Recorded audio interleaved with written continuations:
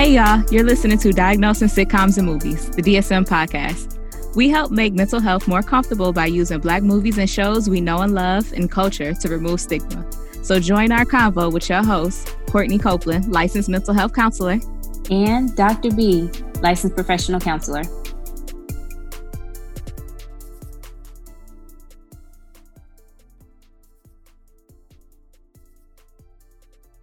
What's up, y'all? This week we are talking about the 1995 classic comedy Major Payne.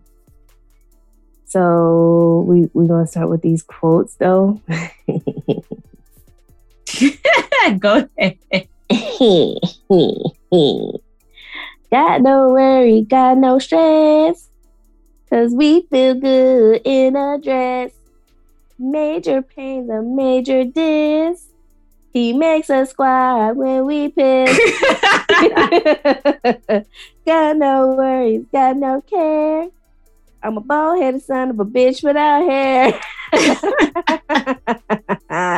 I love this cadence. It's the best.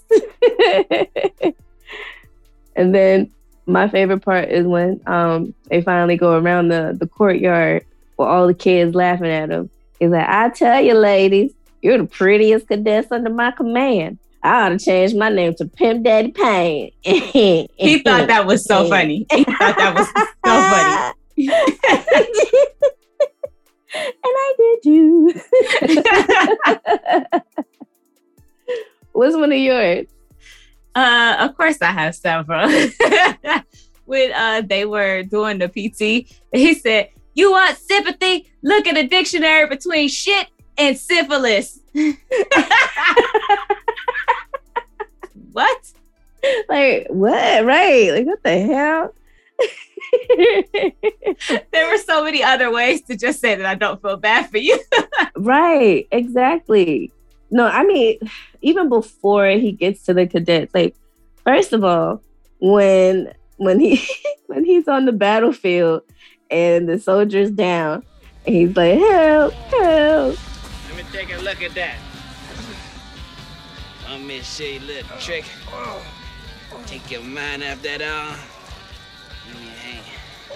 You may feel a little pressure. No, but wait, did you notice he was going to do that to Tiger when he first met him? Yes. Yes. When he was like, I'm afraid of getting the shot. Let me show you a quick trick to take him out off the pain. Poor Tiger. He gave Tiger a hard time. He gave all of them a hard time. One, Yeah. tubby. Tubby. Two, chubby. You know what? I'm gonna help you make room for lunch, bacon boy. Drop down. Give me 30 sit-ups right now. Let's go. Count 'em out. Let me see that belly roll. One, tubby. One, sir. Come on, pork chop. Two, chubby. Let me see that belly roll. Oh boy. Oh Girl, boy. when he said, I'm sorry, Mr. Handicap Man. I did not mean to offend you. Do you understand sign language? Can you read lips? Well, let me break it down. You don't answer me when I speak to you. I'm going to put my foot in your ass. But wait, why do you have your third? I know. I was like, oh, I shouldn't laugh at this, but I did. Well, okay. So this is some interesting trivia for most people who don't know me. I was in JROTC for 4 years throughout high school. So all 4 years. And So I graduated. Yes. I graduated as battalion commander. And so when we were being annoying or like rude to whoever would like the cadet that was in charge, we would be like, 3 and 3. And I didn't realize like it was coming from this movie. And there's so many things. I was like, I miss it. We used to do the drill competitions and everything. I miss it so much. I bet you look so cute in your little uniform. I did. I was a little pickle. They used to call us pickles.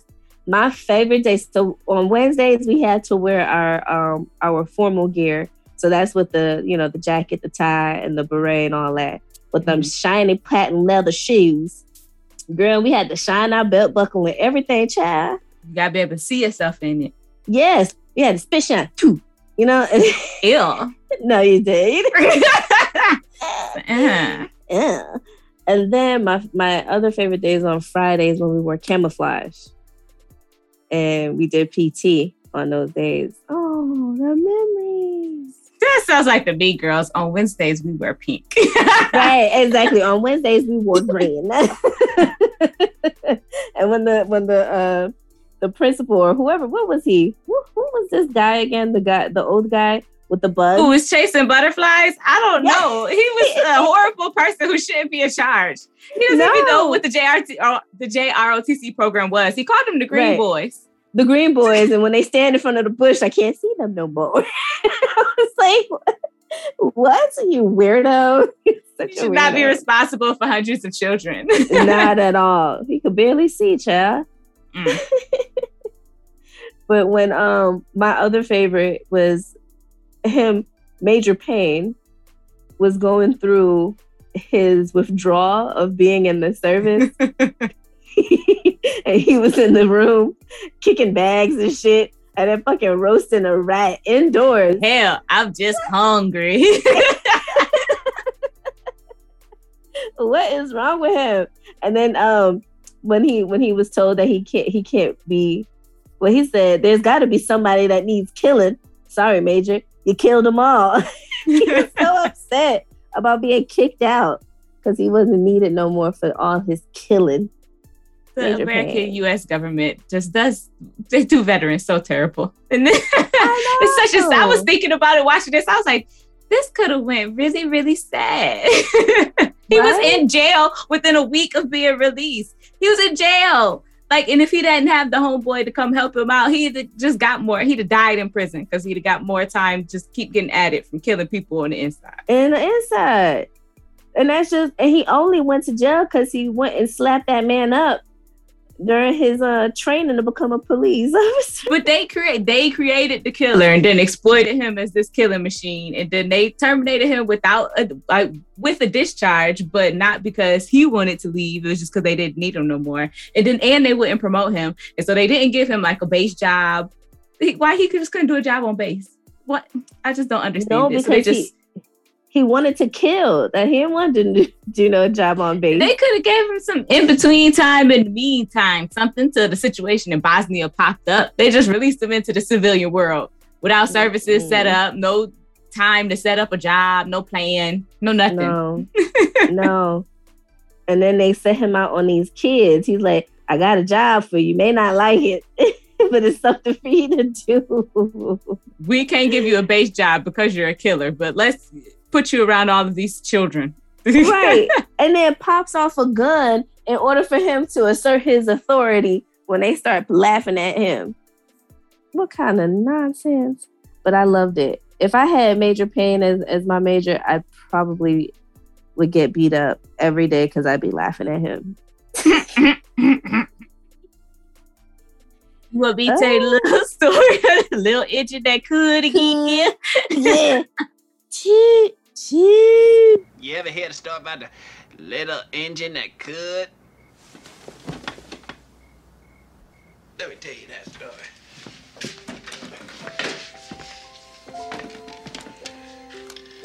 Once upon a time, deep in the jungle, there was a little engine that could. And he was chugging his way across the enemy line. Chugga, chugga, chugga, chugga, chugga, chugga, chugga, chugga, toot, toot. This little engine mission was to take some AK-47s and a nuclear payload over the mountain to the 2063 Battalion. Needless to say, there was plenty opposition. You think that stopped the little engine that could? No sirree, Bob. He just kept chugging along. Chugga, chugga, chugga, chugga, chugga, chugga, chugga, chugga. Toot, toot. Not even when they climbed aboard the train and popped out the eyes of the conductor and blood and snot was ripping out his eye sockets. You think that stopped the little engine that could? Damn Skippy, he just kept chugging along. Chugga, chugga, chugga, chugga, chugga, chugga, chugga, chugga, toot, toot. It wasn't until Charlie rigged the bridge with plastic explosive. Just as the little engine was making its way across the trestle, boom! An explosion happened. And blood and guts and spit and ass was everywhere. And Bubba come crawling out the back door. Both legs missing. Lula made baby boy. And he looked up at me, he said, "Hey, I can't feel my legs." I said, "Bubba, they ain't there." And I looked down, and them little bloody nubs was kicking real fast like this here. And I said, "Bubba, it's 30 miles to the nearest town. Unless you can flip upside down and walk on your hands, you ain't gonna make it." All of a sudden, Charlie was all over the place. Just me and my sidearm. And I had no other alternative but to blast my way out. Die, pig, die! You'll never take Major Vincent Winter for pain alive! Bam! I saw what you did to my friends! Bam! Major! Bam! The worst story ever. And then he said, "When I come back, I tell you what he do to Pete." Without his little thing. Oh my gosh. I felt so bad. When he told the school counselor, I didn't stutter. I said, "Pop your titty out his mouth and stop babying him." And I don't call that baby, I call it nurturing. And I call it neutering. Oh my gosh. He's so dumb. It was the best. Like, I think out of all the Wayans Brothers movies, this was probably my favorite movie. I can't agree with that, but it's another favorite. It adds to the greatness of the legacy. It's another great Wayans film. They only make hits. I know, but I mean, this one is just so funny. Like his demeanor in it, and that stupid ass gold tooth. Oh, I love it. It's so authentic. You don't know. So you're trying to tell me that you didn't know no old Vietnam vets that wore either the gold tooth or they had that gold watch with the gold bracelet with the pinky ring. With the pinky ring. And then the other tooth got the gold rimming around it. It's not the gold tooth, it's just around. And they gotta make sure you talk like this so everybody see your tooth. Tooth is this. Like don't that. Don't touch my whistle.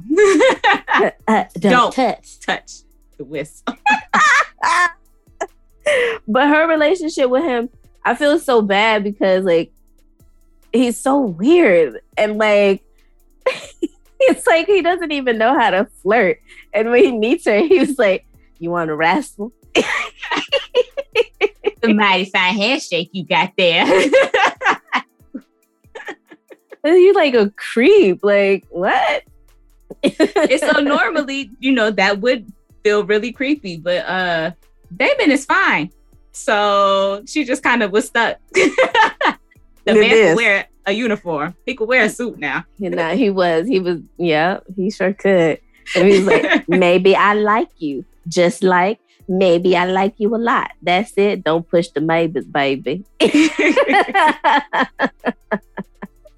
They were a good team in this movie. And it took someone who was trained in childhood development to even out the things that he was doing to these kids. Listen, and I will be sensitive to his needs. while he tapping his head with a fucking knife. Just casually. Or when he's hanging upside down, blindfolded, cleaning his gun. He said, "I like to do it real fast before my nose bleeds." He's so stupid. I feel like some of it had to be like, what do you call it? Wow, I'm getting a brain fart. Improv. A lot of it was improv for him. Because like, it was just too quick for some of the stuff he was coming out with. Like, really? Oh, when Tiger was in the line and he's like, woohoo. And he's like, what? I gotta go to the bathroom. And then he's like, you hold it, turd. I can't. I said, hold it, I'll break it off and kick it around on the ground. No, he didn't even say it wider. He was just like, I can't. I can't. He did with his little lip. I can't. Okay, I can't even lie. Baby Orlando was cute, but now it's questionable. I just feel like there are two different people. I feel like there's That's So Raven Orlando, where he was cute and he was funny and he was a good actor. And then there's after That's So Raven, where I don't know that man. Right. Sorry to that man. I don't know him. Cocaine is a hell of a drug. Child, let me not. Ooh, that was rude, child. I don't know what that man partakes in because I don't know him. So I don't have no opinions on that. I don't know that man. Know, some of that behavior is just a little odd. He sings nice, but I don't. He can sing. That's my something nice I could say about him. He could sing good.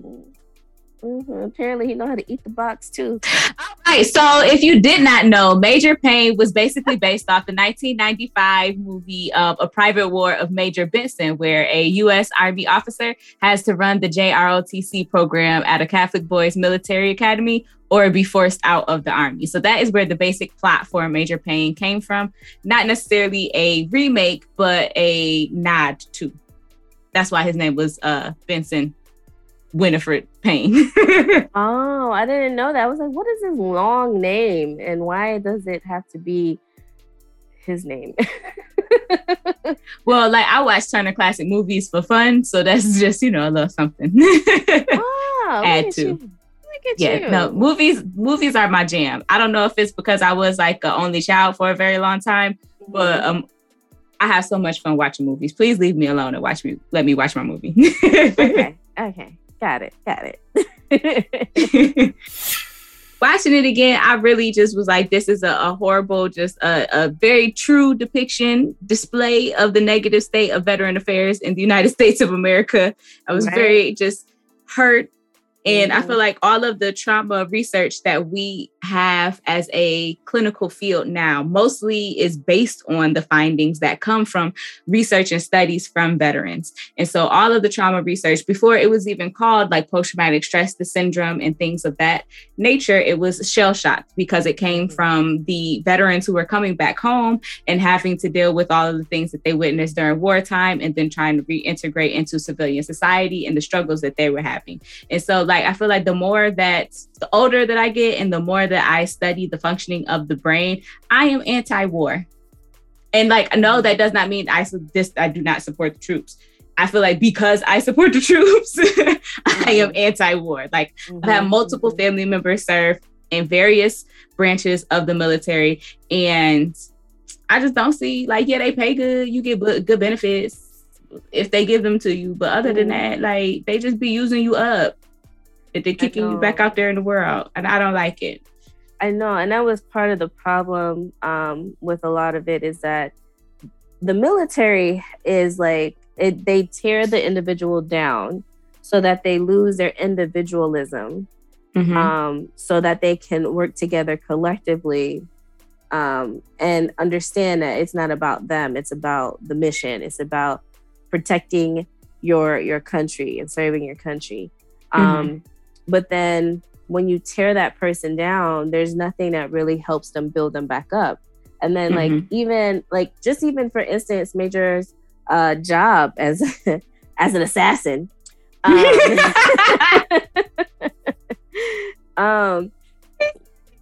calling quicker than one of the burritos with extra guacamole. I know. It was the ooh. And so I feel like with that special skill of learning how to kick ass like that, it doesn't translate well into the civilian world. So there's a lot of jobs, especially in the military, that don't really transition well into civilian world. And I think that's part of the problem as well with people coming back from serving And there was something else I was going to mention. Oh, even being in ROTC, like I really was going to join the military. And then you watch Boys in the Hood, ain't no place for a black man or woman in the white man's army. Yeah, I was ready. I see, and this was the Marines. I knew better than to go to Marines because they look crazy. They look off. They look off like Major Payne. You got to be there because the things that they do, their job title entails that you got to be willing to go there. Yeah, and I was like, no. So I was going to join the Air Force, and everybody in the military. When you think about the branches of the military, Air Force are like the preppy, prissy ones. And this is just based off of my understanding, y'all. I'm just saying it's not coming. No, this is from experience for me. Right. From all of the friends and family that have joined. People who wanted desk jobs joined the Air Force. Exactly. Oh, okay, I'm proper and prim. I don't do outdoor activity. We're gonna stay in very nice tents. Okay. Don't put us out here on the grounds and expect us to survive. I work intelligence. Thank you very much. Okay. And then the Navy, that's the second pampered prim. Army, and then Marines. What? I agree. Because it's like if it was like levels of like hard. All of the boot camp is hard. It's like layers to that shit though, when depending on the branch that you're joining. Like it's like, but it's all hard. It's just I feel like in the Marines they're going to fight you. Just what'd you say? Like, you know how Major Payne took that gun? It was like pow pow. Y'all gonna stop trying to test my authority. Instead, they would have shot at you. That's my theory. I'm sticking to it. Sorry, Marines. We love you. You know, this is where I got it from. I got it from. Okay, so in my household though, we were a naval household, and so there are like different acronyms and everything about how everyone else basically owes their lives to the Navy. And so like Marines was my ass rides and naval equipment. That's just the one that I can think of. There were others. There's lots of, different things because that's who I had to ride for. Yeah, my sister, she's retired Air Force, and her husband is currently active. They don't do other services. I'm just kidding. No, they do be talking shit about other service members though. Like, you're just in the Army. I mean, you're just in the Navy. They give. I think it's like HBCUs. Like we can talk stuff about other HBCUs, but not nobody else talk about no HBCU, or it's a problem. Okay. Right. We better tread lightly because we not in the military, so they might come for us. Sorry, but we're a military family that count. Yeah, been holding it down with y'all, I guess. It's like doing bids with niggas in jail. It's about the same. Because I definitely sent the care package or two, Right? Okay, so Major Payne has always held a special place in my heart because Major Payne has always reminded me of my grandfather who retired. He was in the Army, and he served in everything from Vietnam up until like 2007, and we were like, "Sir, you're old. What do they need you for? Because why are you still going?" He needs to teach in JROTC. I feel like that's where all the retired veterans be going. He was still going. He was still getting in a plane and going overseas, and we were like, "Granddad, for what?" He's like, "I got work to do." But no, it was definitely funny just seeing the similarities because there is the tragicness that happens for a lot of our Vietnam veterans who are not in the place that they, or in a societal frame, are not held in the place where we feel like they should be because of the terrible things that they saw during the Vietnam War. A lot of them were drafted and had to go outside of their decision. And then to come home and the different ways that they were treated, people becoming addicted to drugs, being homeless, like all of that going on top of the terrible experience that is war, because I cannot imagine what that looks, feels, smells like. I can't imagine that. And so it was nice to see like the funny commonalities of it. Where like, yeah, my grandfather is a Vietnam vet, and he says stuff like that. He does stuff like that. Like it was fun. It was nice to have the funny side of it pulled out, as opposed to like the horrible dark side of PTSD. Right. And you know what's interesting is that of all of the characters, Major Payne does not, in my opinion, does not have PTSD. I deeply disagree, but okay. Yeah. I mean, but then tell me, what did you diagnose him with, Dr. Rose B? If not PTSD, please enlighten me. Maybe eventually if I got some more from him, but based off of his behaviors in this movie, I was in the personality disorder department, right? I was too. I gave them both. But go ahead, you do you. Listen, I was like cluster A, cluster B, cluster C, one of each. But what I figured I'd narrow it down to is schizoid personality disorder. Oh wow! Okay, go through the criteria for everyone, please. Because I was like, what is wrong with him? How can I get this? Okay, so a pervasive pattern of detachment from social relationships, restricted range of expression of emotions in interpersonal settings, beginning by early adulthood, presented in a variety of contexts indicated by the following. And you need 4 or more. So they have 7 listed. Neither desires nor enjoys close relationships, including being a part of a family. Now, at the very beginning, especially when Tiger gave him a hug for killing the little boogeyman in his closet, put that little boy in the full Nelson. Yes. What's your angle, boy?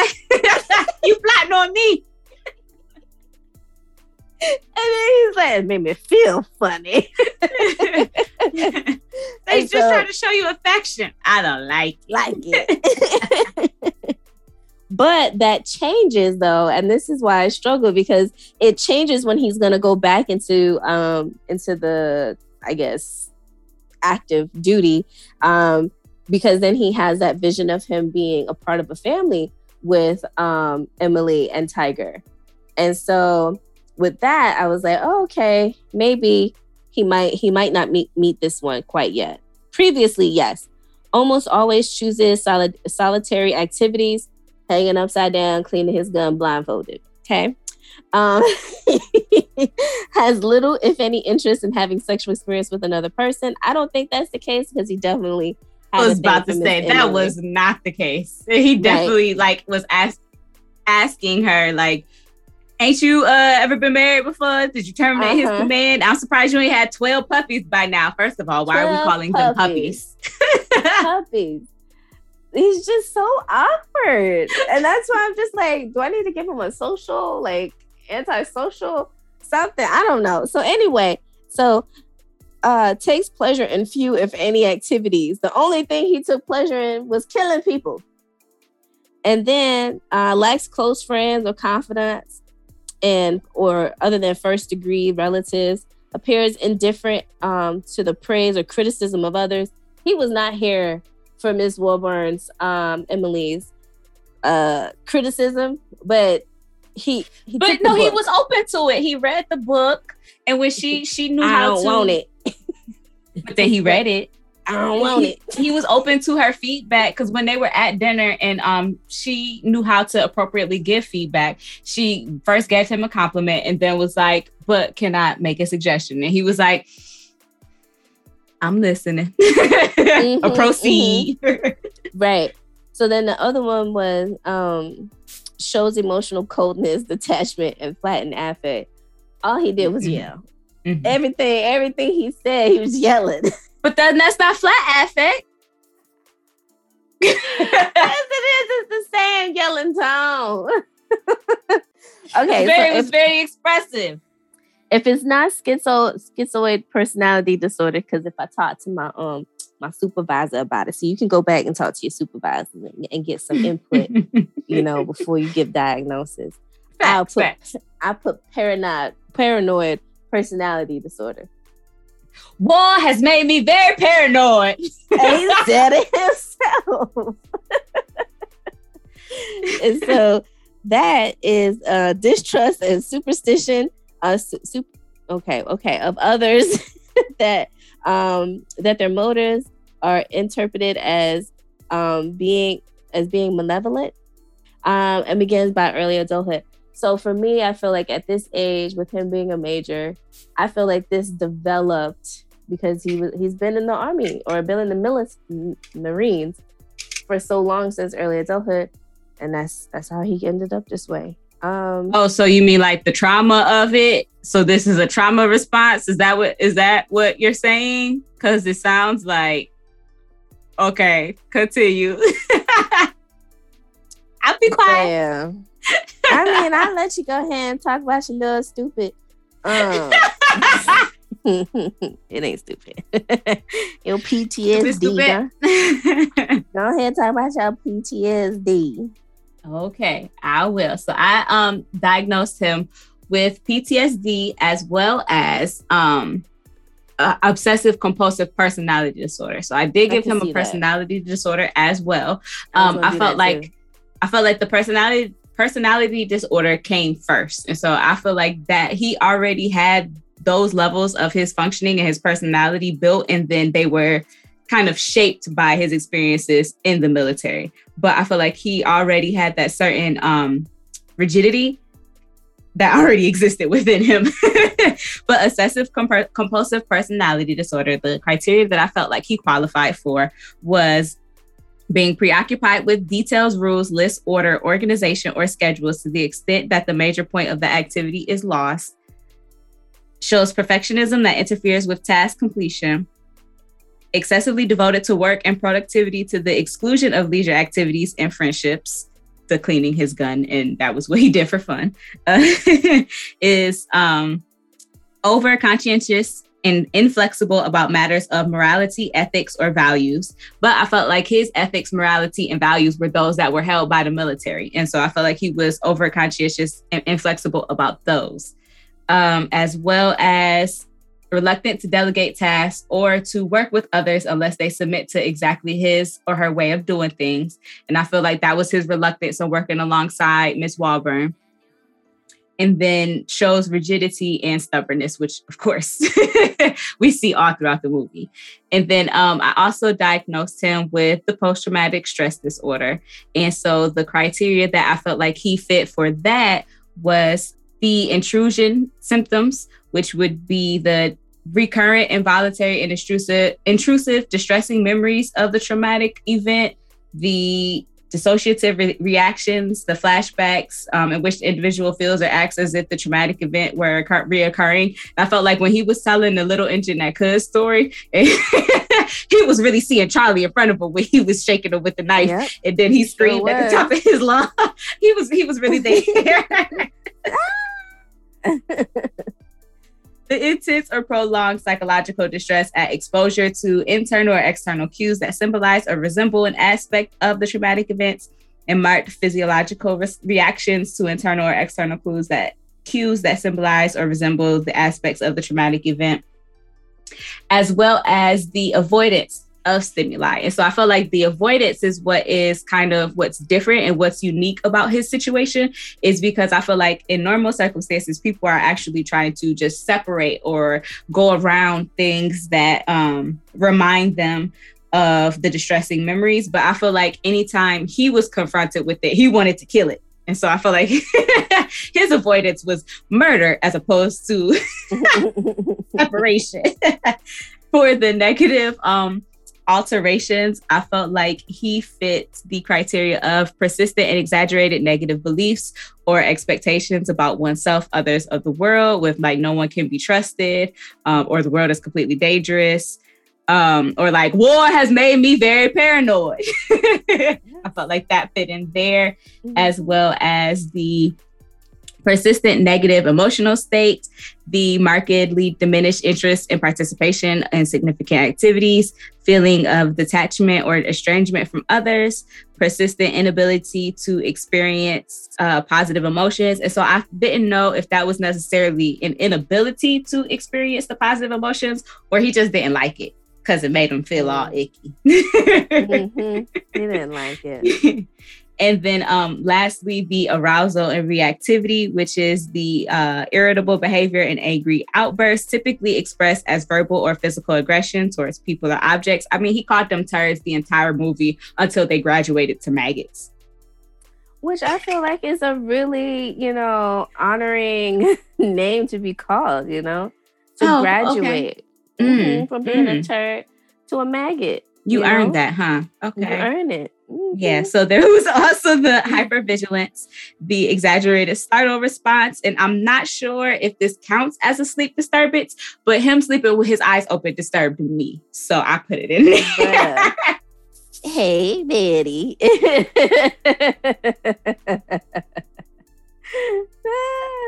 They sure was trying to get him. Like, yes, war was his trauma.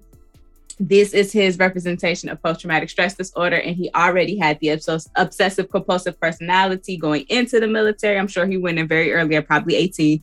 And then they just shaped and molded what that looks like for him. And he held hard towards their values. It became obsessive-compulsive personality around what they felt like was acceptable.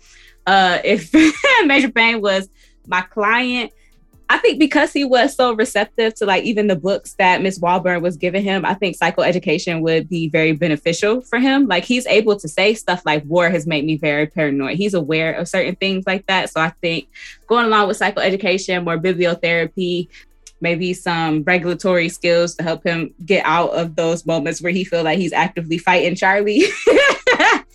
So trauma-focused CBT and small group, maybe, possibly, maybe he might function well amongst other veterans. And then I might put him on some meds, some SSRIs to help, Oh, is that right? I wouldn't put him on no meds. I don't know. It depends. I would go the non-medication route first to see if we can establish some type of healthy baseline. But if we can't, like, bruh, you can't be pulling guns out on children.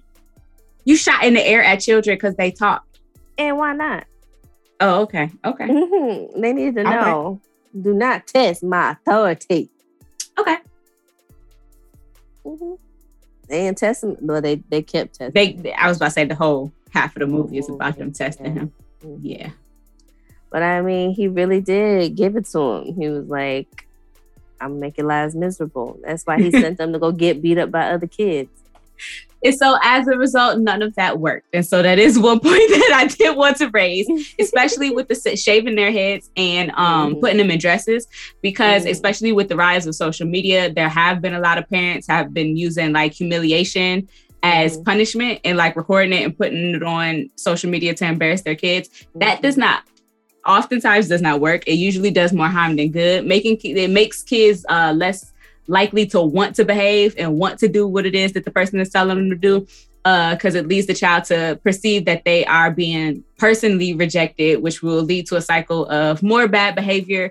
And a resulting effect of that could be you're singling them out. And so it makes incidences of bullying higher from other kids bullying them because you embarrass them. Like if I had to go around singing that song, I'm sure somebody would pick on me.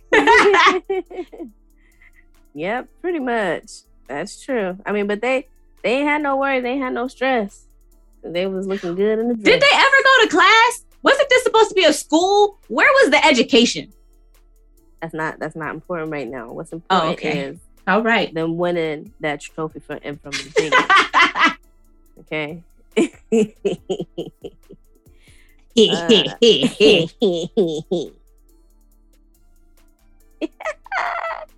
But all of his tactics weren't bad. He did have some really good leadership skills, and he was able to have them unify. He had different team building activities with having them work as a team to try to steal the trophy. Getting beat up together did bring them closer. Making Stone the cadet sergeant because he saw the leadership skills that he did have, and he was willing to put himself risk himself for the rest of the group. He said, I acted alone. The rest of the group was not aware of my activities. He played up on their strengths for the games. So he saw what each person was good at and put them in a role that they would do. So I feel like Major Payne had lots of quality leadership skills as well. He just didn't quite know how to work exactly with children because he had little childhood development skills because that's not required in the military. And it just seems like it should be something that's required before you work at a school, that you know how to work with kids. But, maybe not, whatevs. I get right, because he was not prepared to work with them kids. At all. Why does he have an active grenade with him?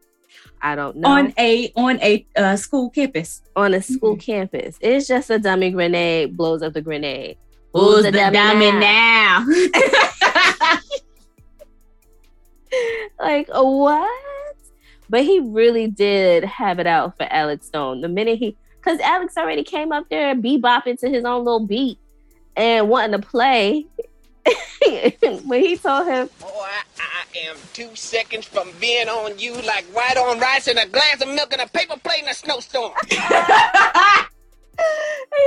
I will put my foot so far up your ass the water on my knee will quench your thirst. I said, okay, I just need a moment to be able to do all these threats that he had. I used that last one. I've used that last one before because I actively do have water on my knee. And so I've used that last one. I'm looking for a time in my life to use this line. That's it. The situation does not have to meet the severity of that threat. Just throw it out there and see how effective it is because it works. I wonder how my students are going to take to this. And, I don't know if you should do it at work. I'm not suggesting you do it at work. Not at your job. That's not the place for that.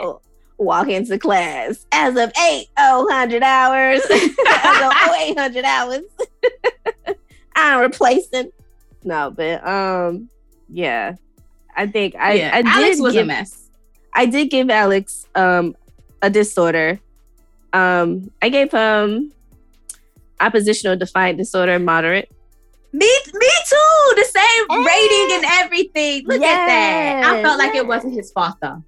No, because his dad his home situation seemed very dark, very bleak.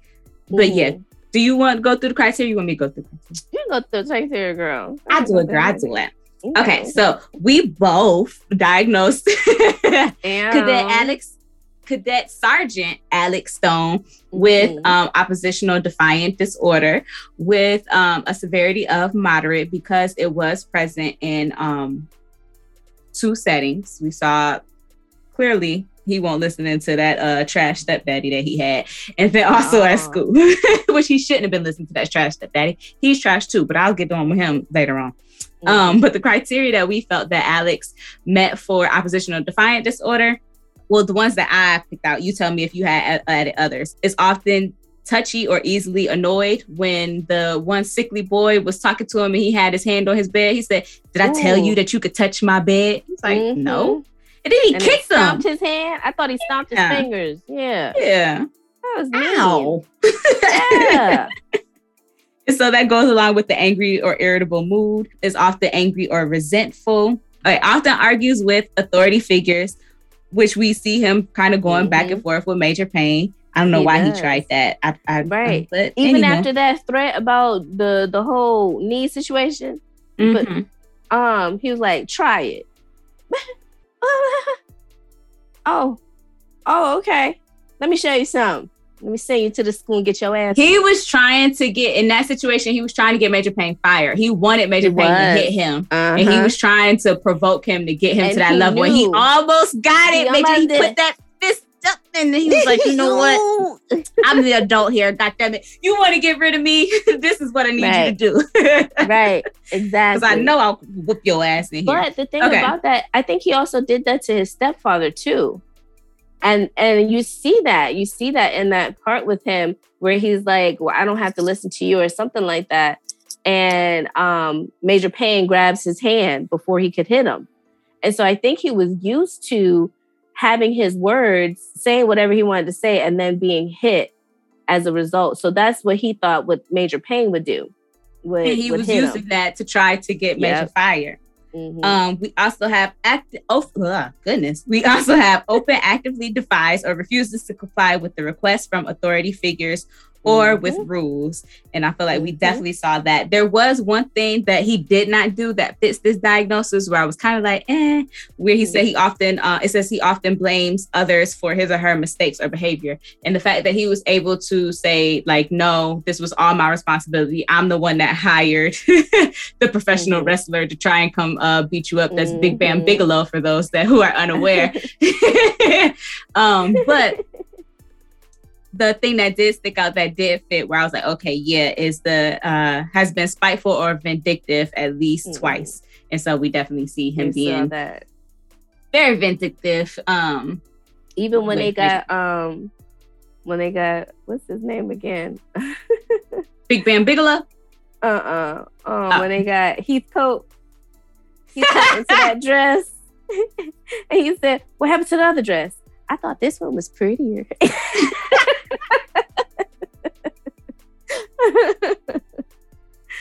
Or when he said, why do I have to wear the dress? Because you're the only one with titties. You got the biggest titties. And so, but yeah, I felt like it wasn't the whole situation. Alex's behavior was not, it was all a result of his home life situation. So having an stepdad who is doing all of that in that home setting, and as well, he hints to his mother possibly also being physically abused as well. And so I felt like if Alex, the JROTC program was a good placement for him. I feel like him having a competent, quality leader, that is a good scenario for him, because it, one, removes him from the destructive environment that was a residential school. So they're active, they're living there. So he doesn't have to be in that negative home environment. And it gave him structure, self-discipline, and he was able to learn respect for authority figures, which is the key component in breaking up oppositional defiant disorder. Nice. Okay. But his stepdaddy now, I diagnosed him with alcohol intoxication because he was drunk. Yes, and then also suspected perpetrator of child abuse and intimate partner violence. And the nigga need to go to rehab. He do. He was messy. He need to go dry out somewhere because he needs to get that together. He said, I own you. Yes. Nigga, you was a stepdaddy. How you own nothing? So that also makes me wonder what his relationship is actually like with his actual father too. But that's neither here nor there. And the thing that his stepdad said that concerned me was like that whole, like, don't sass me like your mother, which makes me feel like you beating on his mama too. He's witnessing that. I'm concerned about Alex and future intimate relationships as a result of that. And I feel like somebody should have called the police on his stepdaddy. Major Pat, why you just let him leave? I mean, he should have told Ms. Walburn. Ms. Walburn can then report it, and then he could go to jail. But he wouldn't know that because he wasn't properly trained to do that. Because he don't work with kids, which I feel like should be a requirement before you hire somebody at a school. But you know, neither here nor there. I mean, you know, he'll learn it. He'll know for next time. Substitute teachers don't get drug tested in some states. Girl, full on school staff does not get drug tested. I worked in the elementary school for 5 years, never took a drug test. And they was getting high on all the time. Every day.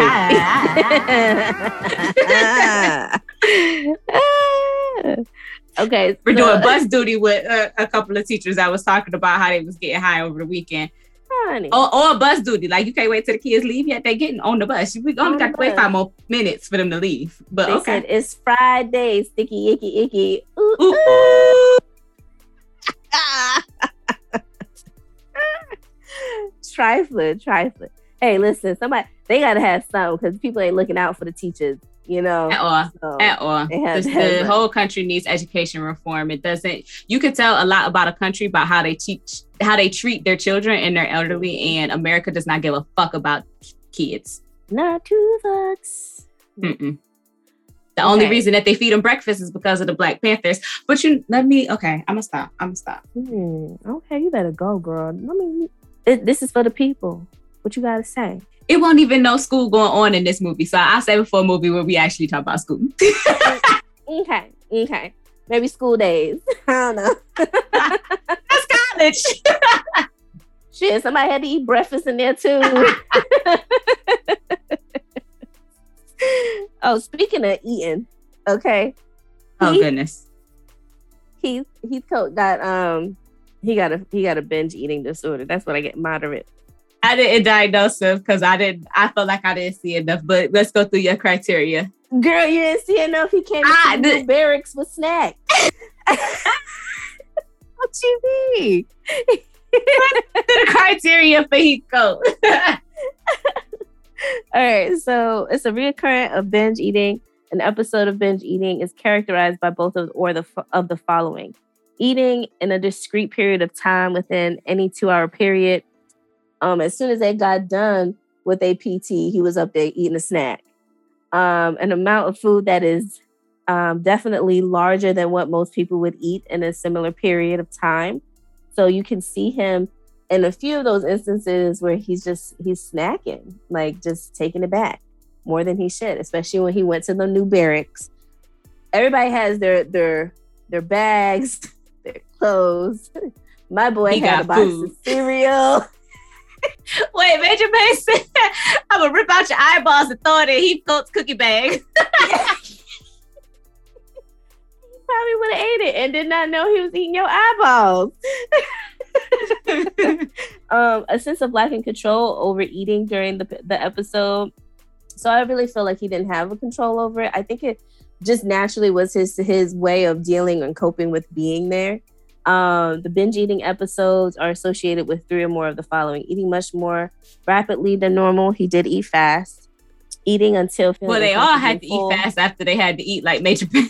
I know, right? Exactly. That she was like, Emily was like, I lost my appetite. My stomach isn't settled.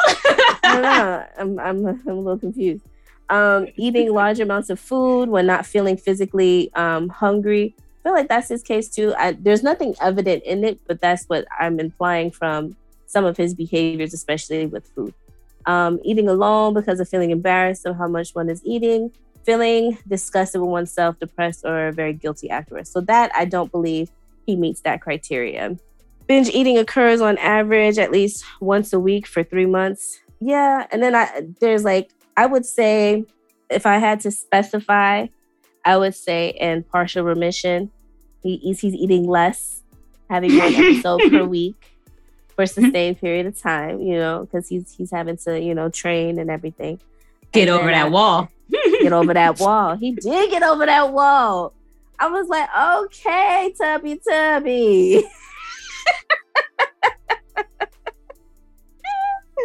Okay, and then as far as severity, I gave him moderate, so that's 4 to 7 eating episodes per week. So actually, I should give it mild since I'm giving it in partial remission. Actually, yeah. So mild. And that's that. I mean, I was reaching. I know. I mean, it was just. It might have been what you saw. I just didn't see it. It's okay. I saw 2 instances where he had a lot of food. So eating his bed, and when he was going to that new bunker. So who I did not diagnose, but who I want to further assess. I feel like lots of assessment with Cadet Tiger. I'm concerned about Tiger. I did diagnose him. So I just want to see, I want to see age appropriateness and severity of the symptoms, because he is showing signs of symptoms that could be potential issues with the wetting himself, the nightmares, the insecure attachment, all of that. I just want to see, like they were saying before, he's 6. And so some of that might be age appropriateness. I just need to see the severity of it so that I can see if it is age appropriate or if it is cause for a clinical concern. Either way, I would still want to meet with him and still have him as my client because of the loss of both his parents.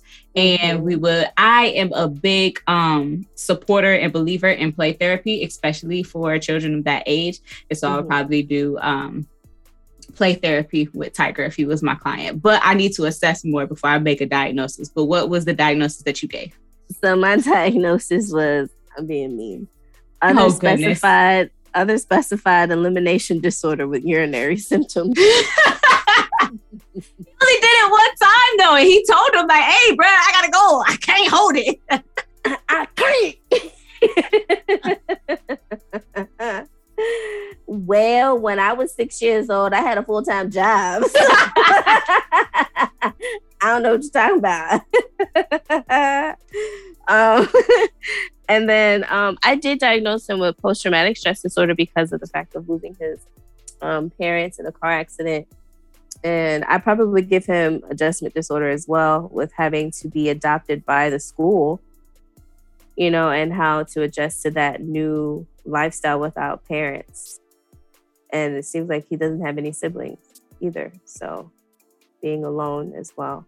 But I don't know if he can get, does he qualify for adjustment disorder? I thought the time frame would have had passed already with him. That. Mm-hmm. No, well, I mean, because he stayed in the orphanage for a year and then the school stepped in. Mm-hmm. Yeah. Which, is that possible? Is that legal? That's what I was saying. I was like, huh? Okay.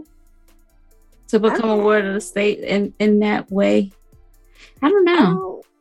I think it would have, like, not an institution, but maybe an individual more so. An individual, yes, definitely. But like an institution doing that, I was like, huh? So okay. I haven't heard about that since like the Indian reservation boarding schools, which each time they find a grave, I get upset. It is a residential military academy. Well, no, it's not a military academy because this is just a JROTC program. So this is just a residential school. Yeah, it might be. Because it could be, I think it is a boarding school because of Alex Stone. I think they sent him to boarding school to get away from his stepfather, but then also to learn how to be, you know, more I think that was there. Everything. Because his stepdad was technically in the military. And that's why he was like, you salute your superiors. But he was like, nigga, you don't deserve it. I'm not saluting you. Yeah. And so I think that his stepdad probably was like, well, he needs discipline. We're sending him to this boarding school. He's going to be in our ROTC. Yeah. But I think it is because, too, they had asked when he's walking up to his stepdad, you can hear the kids in the background talking. And he was like, hey, Heathcote, are your parents coming to visit? And he was like, nah, you know they not. And then they asked, what about you, Williams? And he was like, you're right. Like, you could hear the kids saying that their parents weren't coming to see them. Yeah. So then if that's the case, then the boarding school can have custody. I don't know. Is that still legal? I don't know. I'll look into it. I'm sorry, listeners. I don't know the answer to that right now, but I'm going to look into it because I'm really concerned if boarding schools can still make legal adoptions and take full custody of children because of the traumatic histories of them doing that in the past, especially the Catholic Church doing that in their school systems and all of the children that have died in those residential facilities. With unmarked graves. So, sorry, got a little dark. Anywho, Tiger, you were discussing him. Yeah, so I was going to say I was going to give him an adjustment thing, but I don't know if that would apply to him anymore.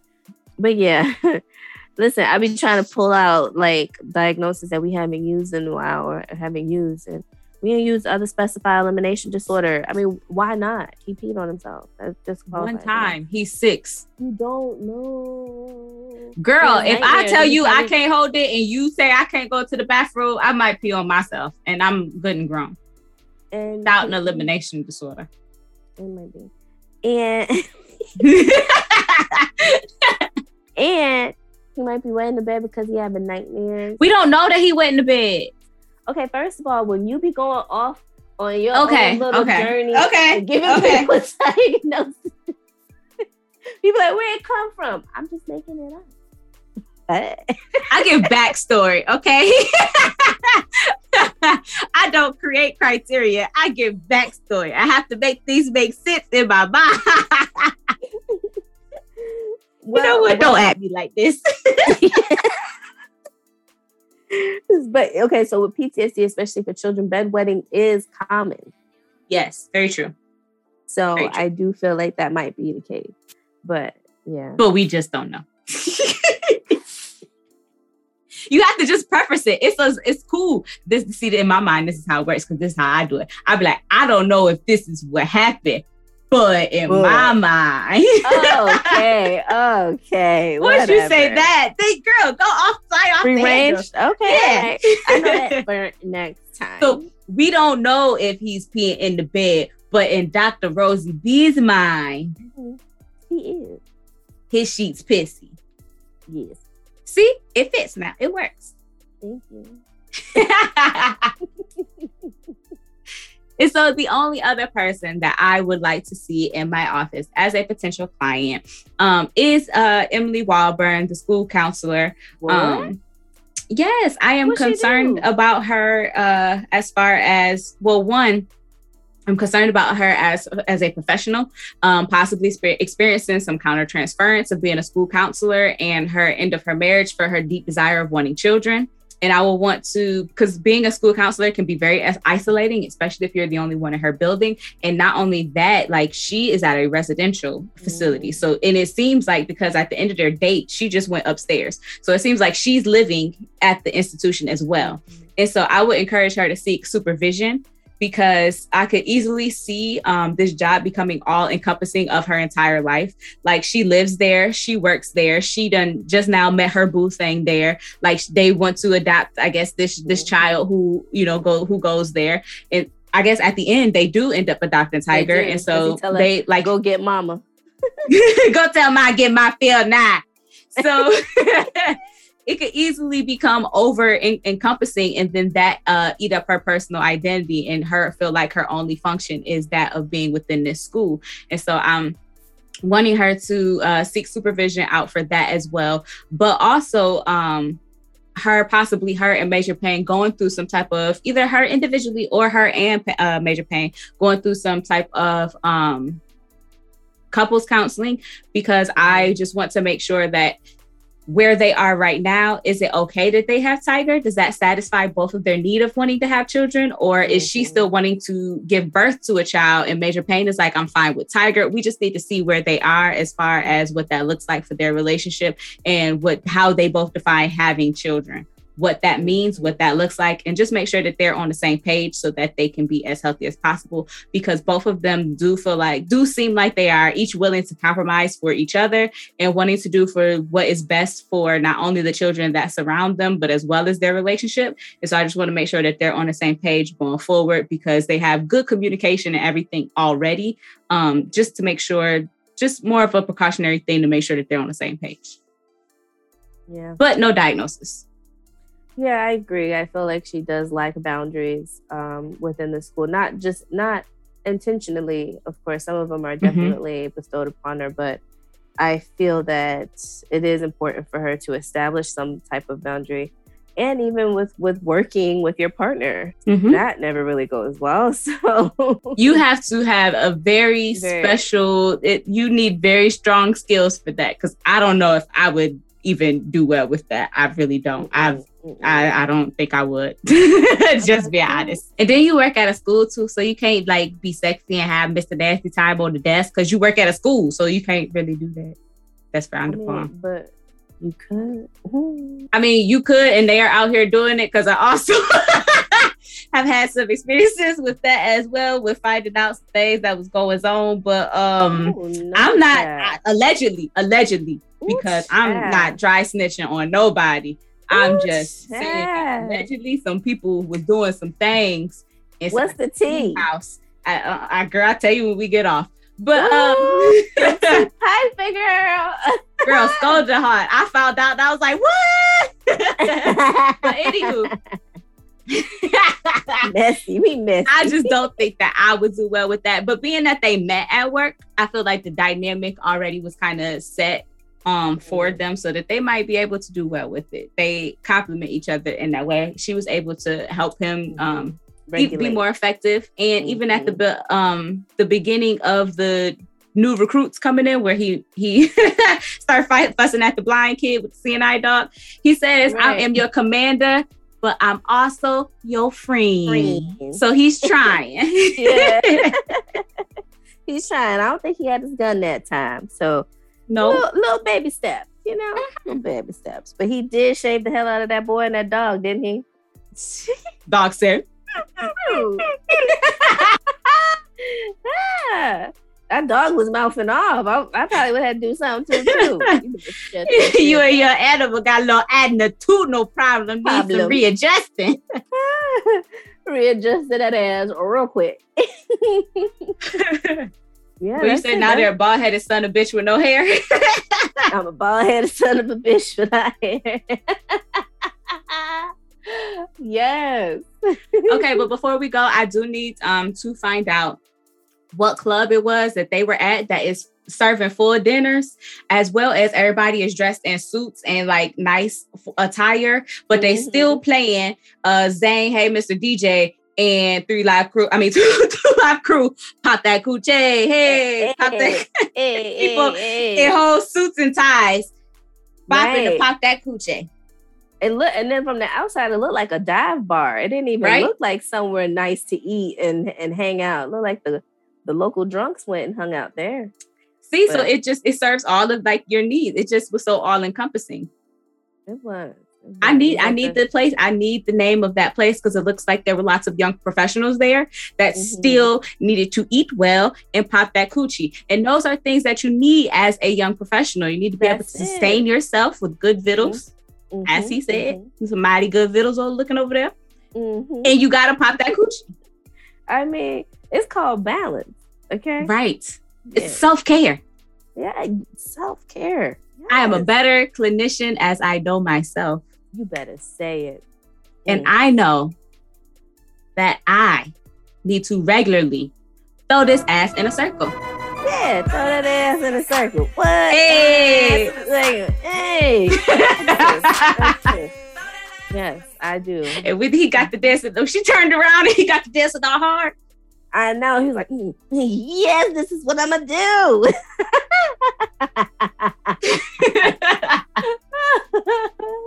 It's just like no one does the robot anymore. He's like, oh, let me see what else I got in my arsenal. My repertoire. Right. As he's still dangling. Right. She's like, oh, this is kind of unattractive. But then Pop That Coochie came on and she was ready. She turned that shit around. Said, whoo. She threw that ass in the same morning. She sure did. Because I feel like most young professionals, we all need that. We do, and it's all right. Don't let anyone shame you into not popping that coochie. Okay, true. You be a balanced counselor or therapist in the room with your client. Outside of that, be your best self. I agree. I feel like twerking is professional development. It is. Oh, we're retarded. Anyway, if you would like to support the show to help us get more content out to you all, you can visit our website and follow the Support the Show link to become a Patreon member or donate on our Cash App. Now, we're happy to get the kind of money that jingles, but we'd rather the kind that folds. And if all else fails, you can always just go to our website and buy our merch. Hurry up and buy. As always, be sure to follow us on Instagram at The DSM Podcast, and you can subscribe to our show wherever you get podcasts. While you're there, go ahead and leave us a comment because we are counselors and actually care about what you have to say. Until next time, y'all. Peace. Okay, bye.